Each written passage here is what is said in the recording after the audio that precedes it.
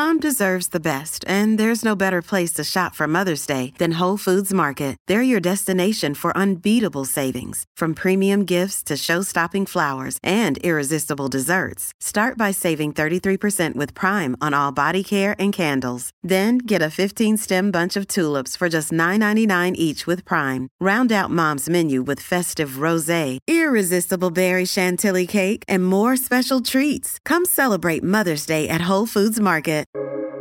Welcome to the New Books Network. Welcome to New Books in Critical Theory. It's a podcast that's part of the New Books Network. On this episode, I'm delighted to be talking to Patricia Banks about Black Culture Inc., how ethnic community support pays for corporate America. So welcome to the podcast. Thank you. I'm delighted to be here. And I'm delighted that you're back, actually. So a couple of years ago, we talked about one of your books that was about primarily museums, but also touched on things like corporate funding, philanthropy. And I guess Black Culture Inc. kind of moves that agenda on quite significantly, but also picks up on some of the themes that you've written about before. And I'm really interested in, I guess, kind of why you wrote this book and where it fits in with these broader themes about things like corporate sponsorship, culture, race in America, cultural taste, those kinds of themes. Absolutely. Well, it's interesting that you mentioned my book, Diversity and Philanthropy at African American Museums, that we talked about a couple years ago. And you're correct that Black Culture Inc. really grows out of that study and builds on it. So that's a study where I travel across the United States and talk to over 100 supporters of African American museums to try to get a sense of why they were supporting these institutions. And of course, I would also visit the museums on those visits.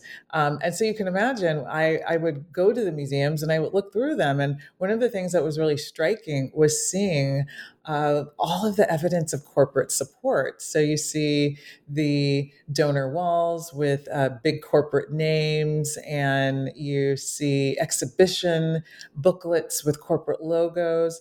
And so I really became curious about trying to understand, why are corporations supporting Black culture? And what I found was an answer that not only helps us understand that particular question, but it also delves into broader issues such as why corporations are more broadly involved in what I call ethnic community support or philanthropy and sponsorships related to racial and ethnic minorities. And then these even bigger questions that are related to race and capitalism and corporate social responsibility and stakeholder capitalism. But essentially, the thesis of the book, what I argue that one of the reasons that corporations are supporting Black culture is that for them, it's a form of diversity capital.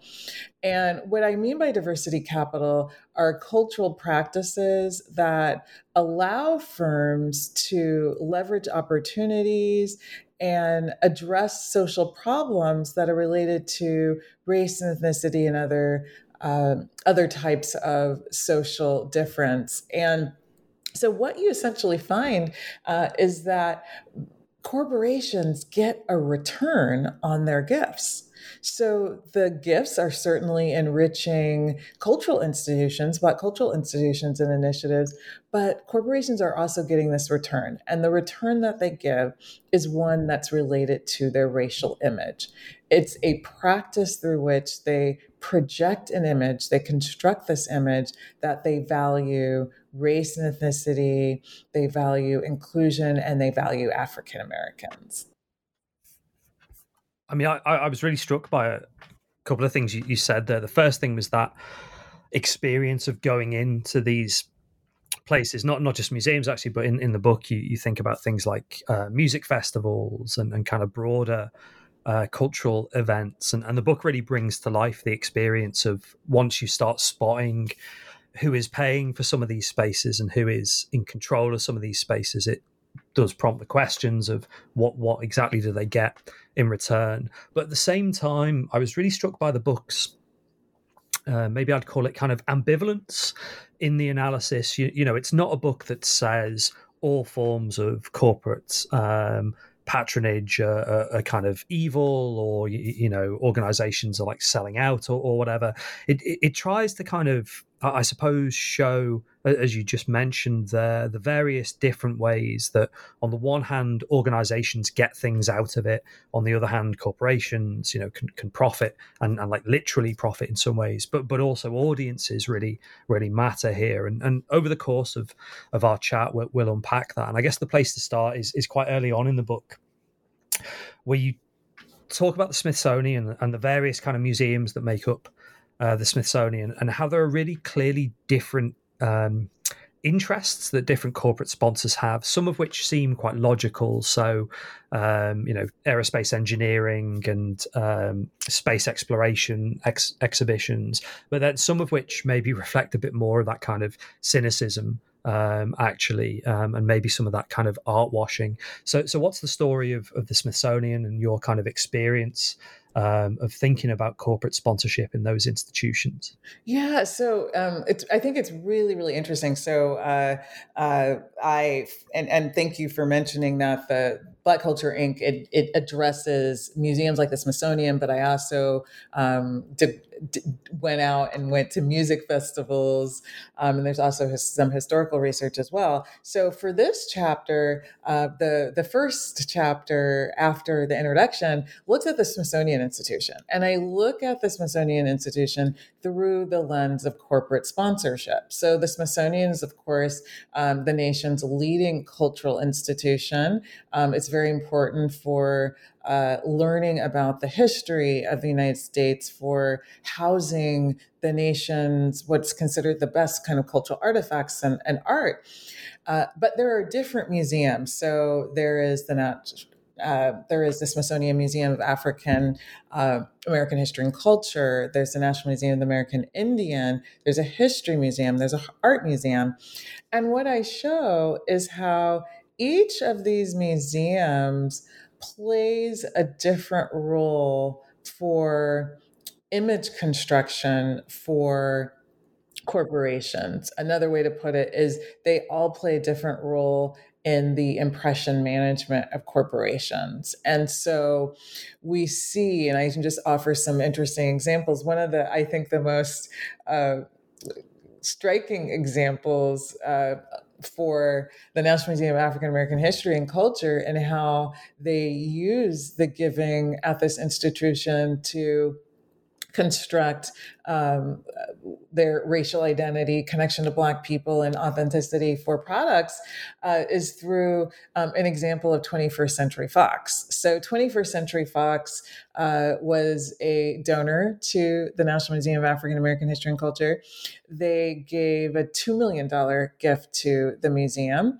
And so typically what happens when corporations give is they not only do they give the money, but then they write about it in various communication channels. So they'll write about it in blog posts, they'll write about it in press releases, because again, part of what's going on here is there is a desire for stakeholders to know about this gift. So they write about it. So what's really fascinating with the 21st Century Fox gift to the National Museum of African American History and Culture is that they announced the gift on their blog. And they write about the gift, we recently gave $2 million. But then when you read further, what's really fascinating about it is after kind of talking about the gift, they then begin to discuss two movies that they have recently put out. And one film is Hidden Figures. And then the other film is a film about Nat Turner, which is Birth of a Nation. So Hidden Figures is this film that's about African-American women mathematicians who worked at NASA. And then Birth of a Nation is a fictionalized drama about Nat Turner, who was an enslaved man who led a rebellion in the 1800s. And so the donation announcement then becomes this vehicle through which they promote the films. So they mention the films, they have a link to the film websites in the post. And then with the film about Nat Turner, Birth of a Nation, they go even further. There is a link to Nat Turner's Bible, which is in the collection of the National Museum of African American History and Culture. So basically what happens is, what better way to promote these films that are based on Black history than to link them to the National Museum of African American History and Culture? And the announcement of the $2 million gift becomes a vehicle to do so.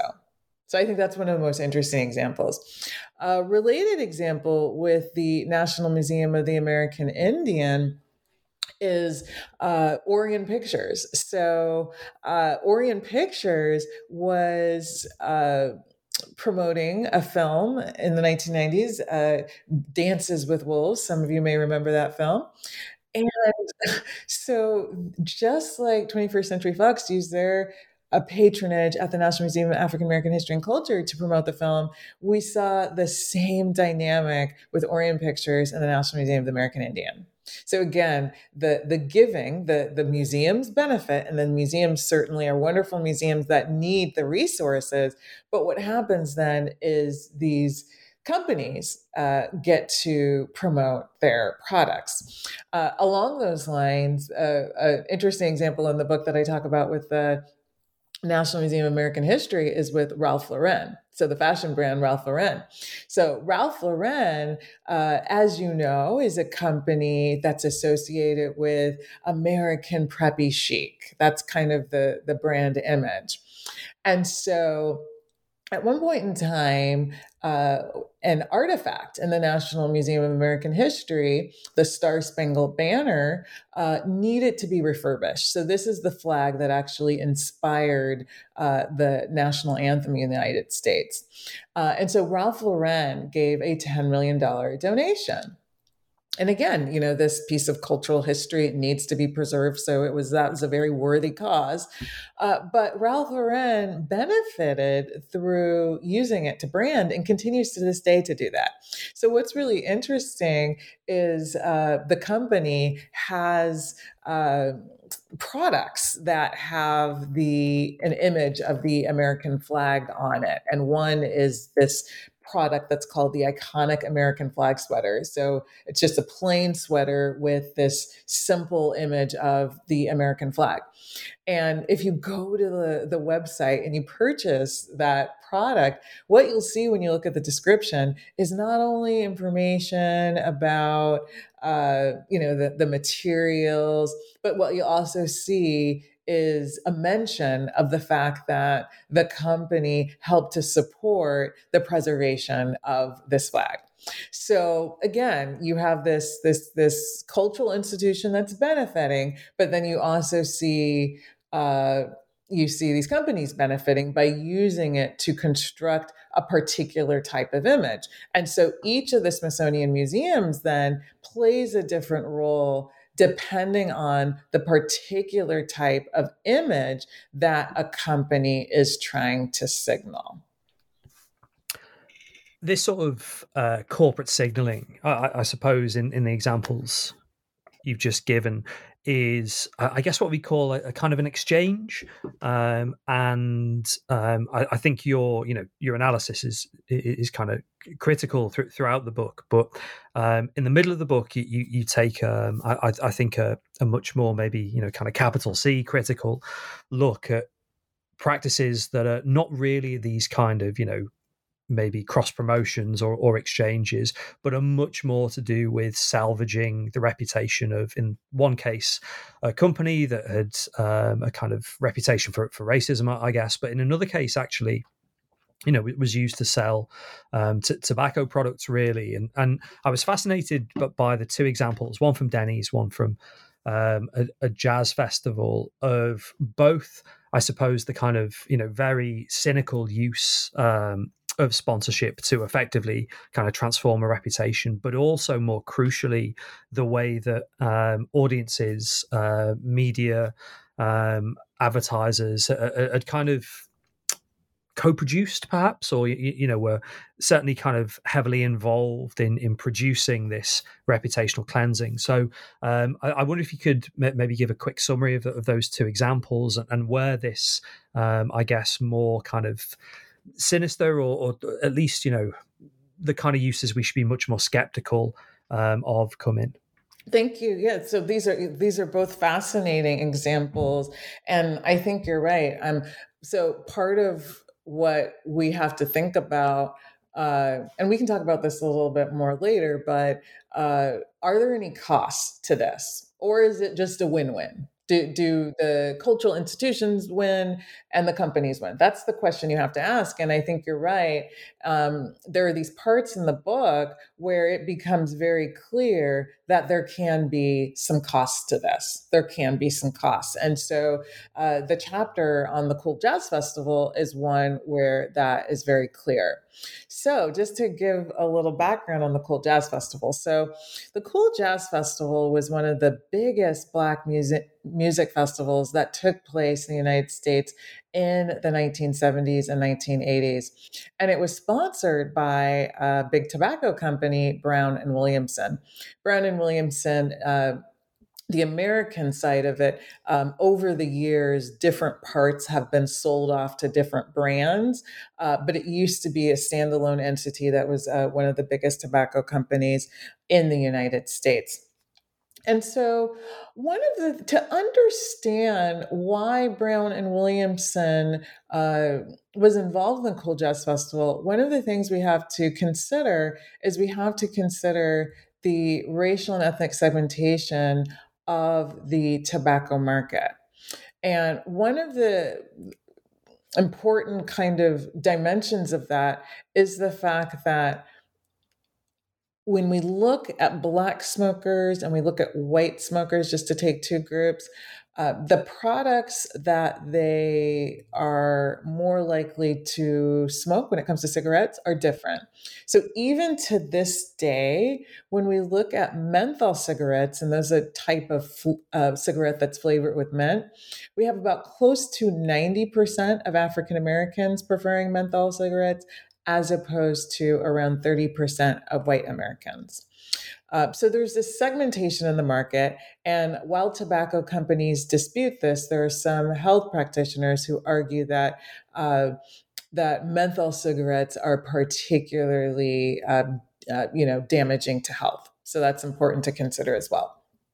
So then the question is, why is it the case that you have this segmentation in the market and so many African American smokers preferring menthol cigarettes?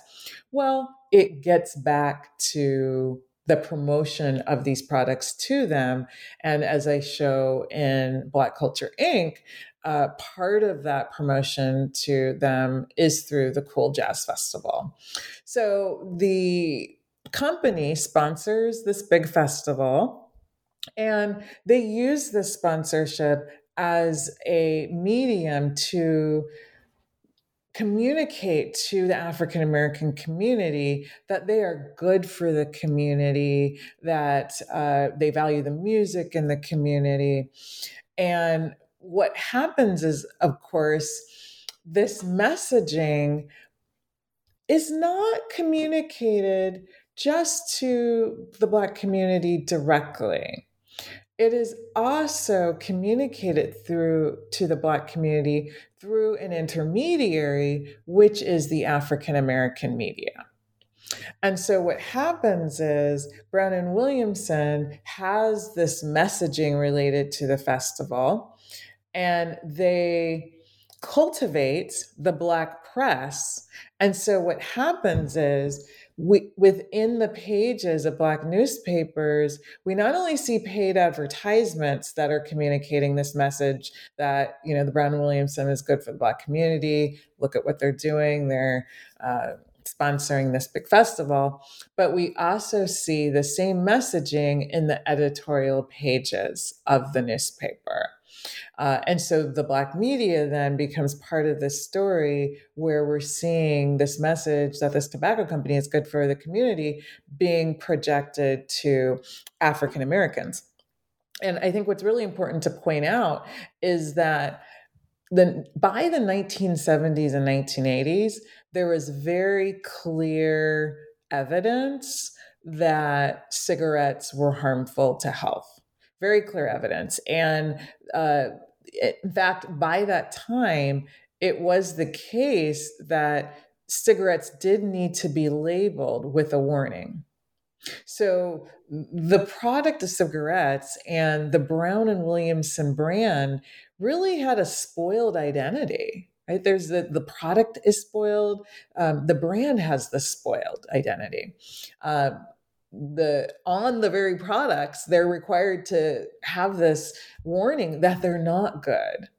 But what happens then is that the festival then becomes this vehicle to cultivate this message that the company cares about Black people, and the company is good. And so, in that sense, that really presents another side to what we're seeing with Black community support being used as a form of diversity capital. What we're having is the ethnic community support certainly provide support. In this case, that was helpful to Black musicians because I should note the Cool Jazz Festival, it was a festival for jazz musicians, but over time kind of evolved to also have other forms of Black music like rhythm and blues. And so it was certainly a vehicle through which those artists were able to get paid, which is of course very important. But there was this side where the festival is also being used to promote what we call vice product for those who look at consumption from a sociological view. Vice products, it was used to promote a vice product, a product that was harmful to health. So that's a real cost. That's a real cost. And I can also talk about Denny's a little bit too. Well, I was going to say actually that you've touched on a couple of things with the Cool Jazz Festival and cigarette and tobacco advertising that come to the fore slightly later on in the book. With, I mean, it's two case studies really, but you talk quite a lot about McDonald's in the book, and I was fascinated by the idea that if the Cool Jazz Festival was about essentially kind of selling cigarette products, then there's a point where McDonald's cultural sponsorships aren't just about selling McDonald's, but actually end up kind of making McDonald's a sort of religious, Christian, almost kind of sacred brand. So I'm fascinated to hear a bit more, I guess, of how a corporation goes beyond just, changing its kind of reputation with a particular segment of society, in this case African Americans, goes beyond selling products and ends up being a kind of sacred object. Yeah, so the McDonald's case is absolutely fascinating. And I talk about McDonald's sponsorship of Black culture in a couple of the chapters. So one is a chapter on the Essence Festival. And then I also talk about their sponsorship of the Inspiration Celebration Gospel Tour. So this is a sponsorship that McDonald's has had for the past several years. And it's this case of what you could call gospel marketing, that they're not the only company to do this. And to understand this, part of what we have to think about is religiosity and race. And so if you compare, for example, African Americans to white Americans, African Americans do have higher levels of religiosity. And so what's happened is that marketers then have used Christianity, have used the church as this vehicle to try to reach Black consumers. And one way that they do that is through sponsoring music events that focus on gospel music. So McDonald's fits in with that tradition. But again, it's just really fascinating because just as, by the 1970s and by the 1980s, when Brown and Williamson is trying to market their menthol cigarettes to Black consumers, at this point in time, there's clearly this spoiling of the product and part of that comes from public health practitioners. And of course, the same thing at this point in time, it exists with McDonald's. So there's a whole narrative of the brand as being bad for health. Right. So it's fast food. It's not good for you. And African Americans actually have higher levels of consumption of fast food than other groups. And so part of that narrative too is that it's particularly bad for African Americans. So what's really fascinating about the gospel sponsorship, Inspiration Celebration Gospel Tour, is that the brand is able to counter this image as a spoiled brand, as selling these products that are bad for health. And they're able to project this image as being sacred. And at the same time, of course, appeal to the Black community. And again, this takes place through several mechanisms. The Inspiration Celebration Gospel Tour, it travels to different cities. Typically, those cities have fairly high populations of African Americans. And oftentimes the concerts will take place in church. So it's this and so I attended a couple different stops on the festival, and I write about it in the book. But so it's really fascinating. So you have this church, right? So it's this house of worship that represents Christianity, and then within the church we have the McDonald's iconography. So we have the golden arches placed to different parts of the church. We have the word, the name of the company throughout the church. And so that process, along with others, is one of the ways that the company is able to project this image, that it is connected and values the African American community, and also that it is sacred. It's really crucial here, and you talk about actually how it gets incorporated into parts of the services and the sense actually that again, this isn't just a sort of corporate agenda that's pushed onto a passive audience, but actually audiences, consumers kind of heavily involved with these brands and are really active participants in the construction of these particular brand identities, and that's the kind of sort of conclusion and where the book's final example comes in, and I think you use the term kind of prosumption promotion practices, which struck me that kind of runs actually all the way through the book. You could read prosumption practices into how people consume things at museums as much as you can with music festivals. And obviously in the context of kind of music festivals, there's this question about kind of selling out and becoming too commercial.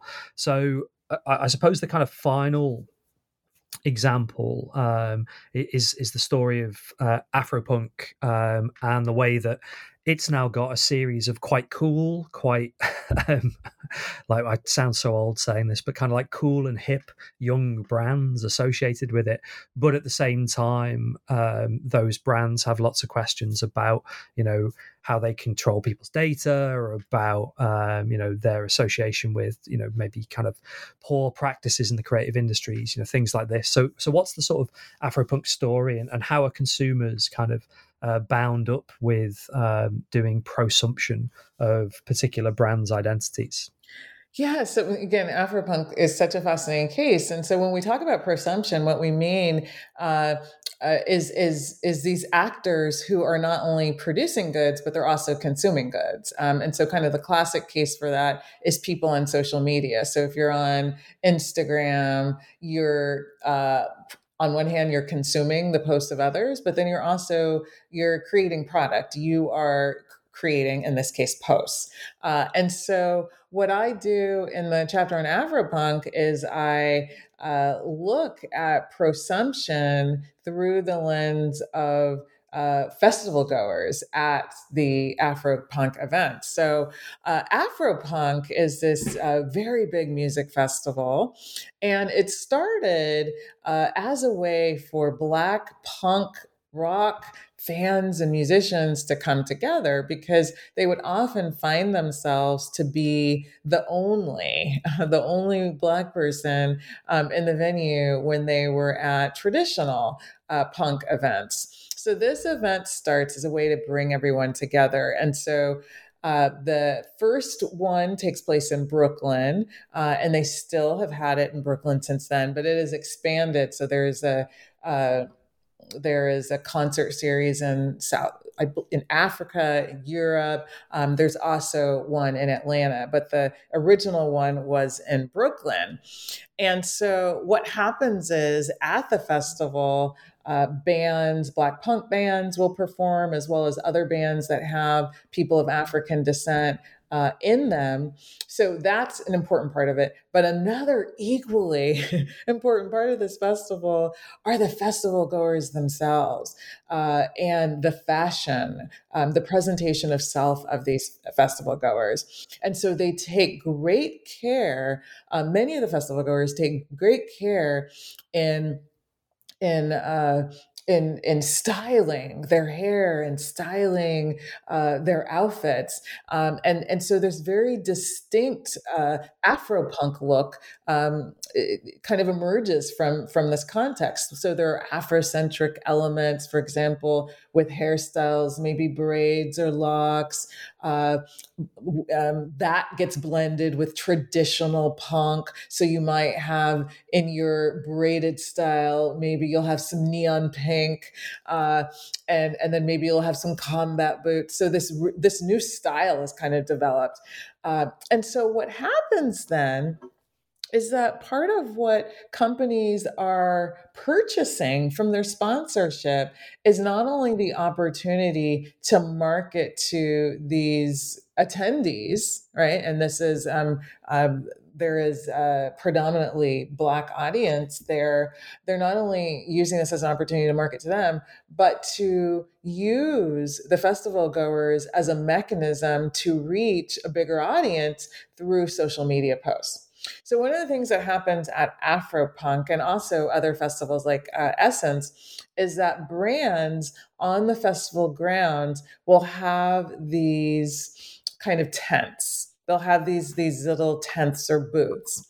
And in the booths, what they will have is they will give away free products. So oftentimes they create product that has a Black element to it. So they'll create particular products, merchandise, kind of free merch to hand out to festival goers. But they'll also have photo booths. They'll have these photo booths, these elaborately designed photo booths.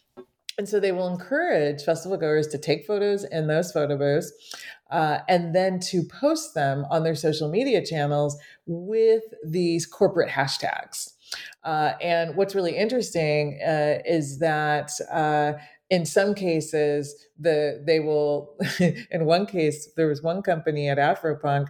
So you would go to take your photo.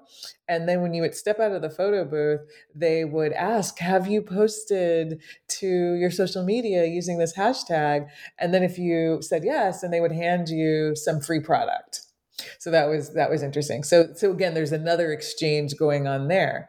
But essentially then what they get is when these festival goers are posting, the brand then gets associated with Blackness, with edginess, with hipness. And so these festival goers are getting a photo in a interesting, kind of visually stimulating backdrop. And then what companies get for that is companies get to brand themselves, to associate themselves with Blackness and edginess. And I think what's interesting is we certainly see companies doing that with rap and hip hop. So that's, you look at companies like Sprite, for example. We look at companies like Nike, and they have kind of drawn on the symbols of Blacks and hip hops to kind of give them this edgy urban image. And so what's interesting when we think about Afropunk is we have companies using the style of the festival goers there to communicate Black and edgy kind of image. But of course, it's a different one than hip hop communicates. I mean, there's loads more we can talk about, actually, and you mentioned that there's loads more examples in the book. Actually, there's analysis of a whole range of different corporate actors as well as different cultural festivals and historical analysis. And obviously, I urge people to read the book, partially because this comes right the way kind of through at the very end of the book.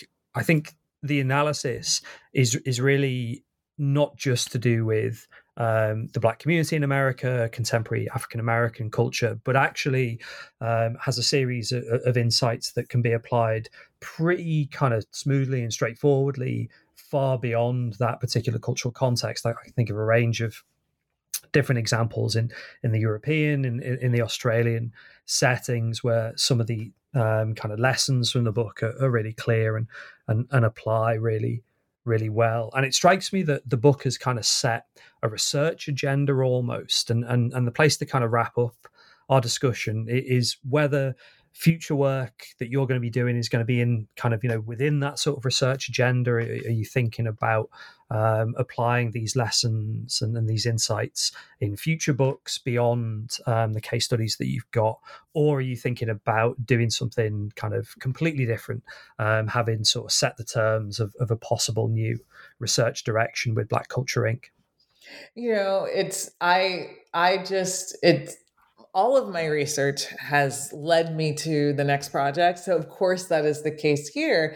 And I think, as I was saying in the beginning, on one hand, it's a story about corporations and their support of Black culture, but there is a much bigger story here. And I really see this as providing important insight about a big question that I think people in the corporate world, people in nonprofits, and the broader public is interested in, which is what are the benefits and what are the limits of corporations being involved in social initiatives, cultural and otherwise.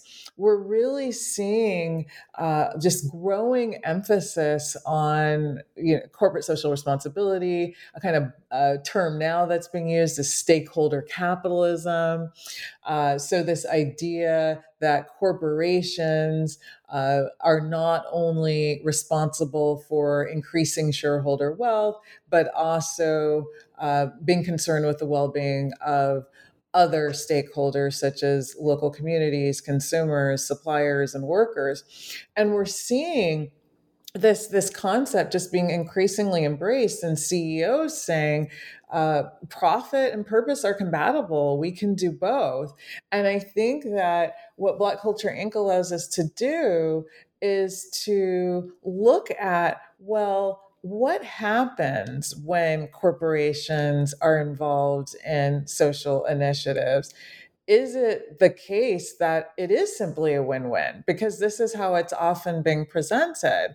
And I think what my book shows, I think what Black Culture Inc. shows, is that sometimes it can be a win-win, but at other times there are costs. And so that is a topic that I'm continuing to explore in my research. The last chapter in the book begins with the Black Lives Matters uprisings in 2020 and corporate donations to the National Museum of African American History and Culture. So this is a moment where we see companies giving to the museum and using it as a way to signal we are concerned about racial inequality. And so in my work moving forward, I'm looking at corporate support more generally. And I'm looking at this question of, are profit and purpose compatible? If so, under what conditions? And if not, what are the conditions? So yes, I'm continuing to explore these issues in my ongoing research. And a future book? We will see. We will see. There's been a pattern with me, so I don't know if it fits the pattern. That will be another book.